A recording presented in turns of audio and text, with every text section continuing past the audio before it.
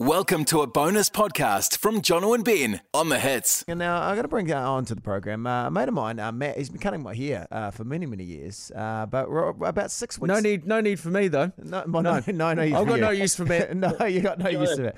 Jono, you're a little bit like me too, right? We're in the same wheelhouse. Yeah, but Matt, morning, Matt. But thanks for joining us this morning. About 6 weeks ago, you and your wife, Penny, your whole family's life was really turned upside down. Oh my God, guys! It was a little bit like a disbelief. It was like being caught in a nightmare that your worst nightmare, in fact, that you couldn't wake up from. Our darling daughter, Portia Rose, she's our youngest of 5 daughters. She was diagnosed with a brain tumor called astrocytoma, which, look, effectively is a nasty cancer to have in your brain. And look, immediately we just went into absolute trauma, going, how can this be? Yeah.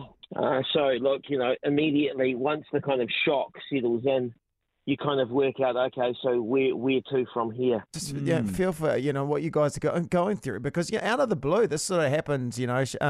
Portia she had a seizure, and then they kind of sent her home, thought that everything was related to a virus she had.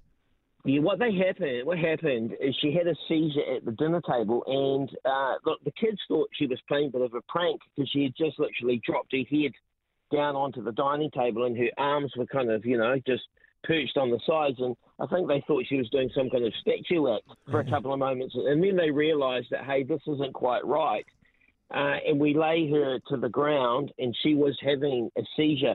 The unusual thing was that she wasn't shaking like lots of kids do when they have a seizure. She was completely still, but her face colour was changing. Her eyes were rolling back. She was frothing from the mouth. She lost consciousness. I'm just like completely beside myself. Yeah. You can imagine there's 3 other sisters in the house and Penny. Everyone's trying to grab a phone. It was just like, oh mate, it was like something from ER, right? Yeah. It was just it was completely out of control. It was clearly not picked up at the very first visit. And look, I just would encourage parents out there that have children that either have a seizure or just having headaches, worse than a normal headache, to get them to the hospital and demand a scan. A scan of some sort. Common story, isn't it? So many people go in and they just don't get diagnosed, and it happens so regularly. Yeah, it may not have made any difference, right?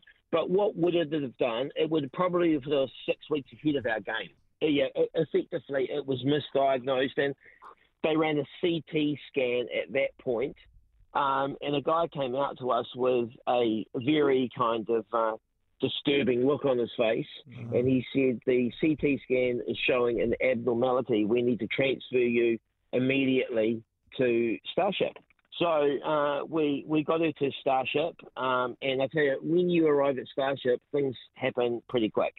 We had an MRI done the next day, and then bingo, bang, there it was. You could see it just plain and clear, this big tumour, left-hand front side. So it's an incredibly serious thing to keep an eye on with children. Well, I can imagine. Yeah, Portia, as you said, she's just 14 years old, and you guys have got a bit of a battle ahead of you right now. And, talking to you the other day, you're trying to stay positive, which is the outlook ahead. But obviously, if people can help you, family have set up a Give a Little page. Yeah, we have. Look, and it's been a pretty overwhelming experience, right? You go from sometimes, it's a bit like an emotional roller coaster.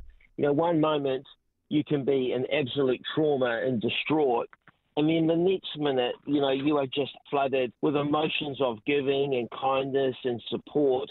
And the gratitude we have that is quite overwhelming, to be honest.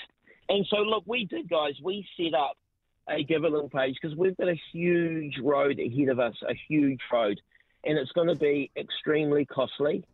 Our darling Portia, she's only just turned 14 years old, and you just think, how can this be? Yeah. Like, how can the world be so cruel to someone who hasn't even started their lives? And I look at her, the bravery, the strength, the courageousness that she has is just amazing.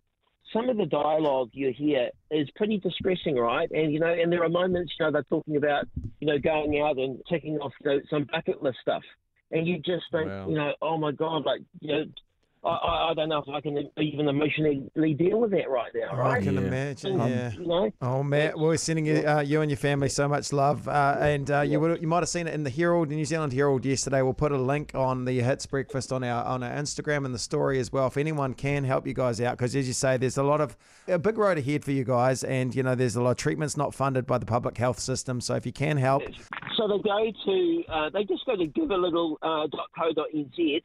And when you go on to donate, you'll see Portia pretty much right at the front. Any way that people can help, the smallest amount, and we are so appreciative of any denomination that someone can help us through this journey. It would be really wonderful. Well, I imagine there's a lot of people driving to work right now going, geez, you're living through their worst nightmare. You guys you're very brave. We wish you all the best, and no doubt you're going to get many more donations. Thank you, Matt.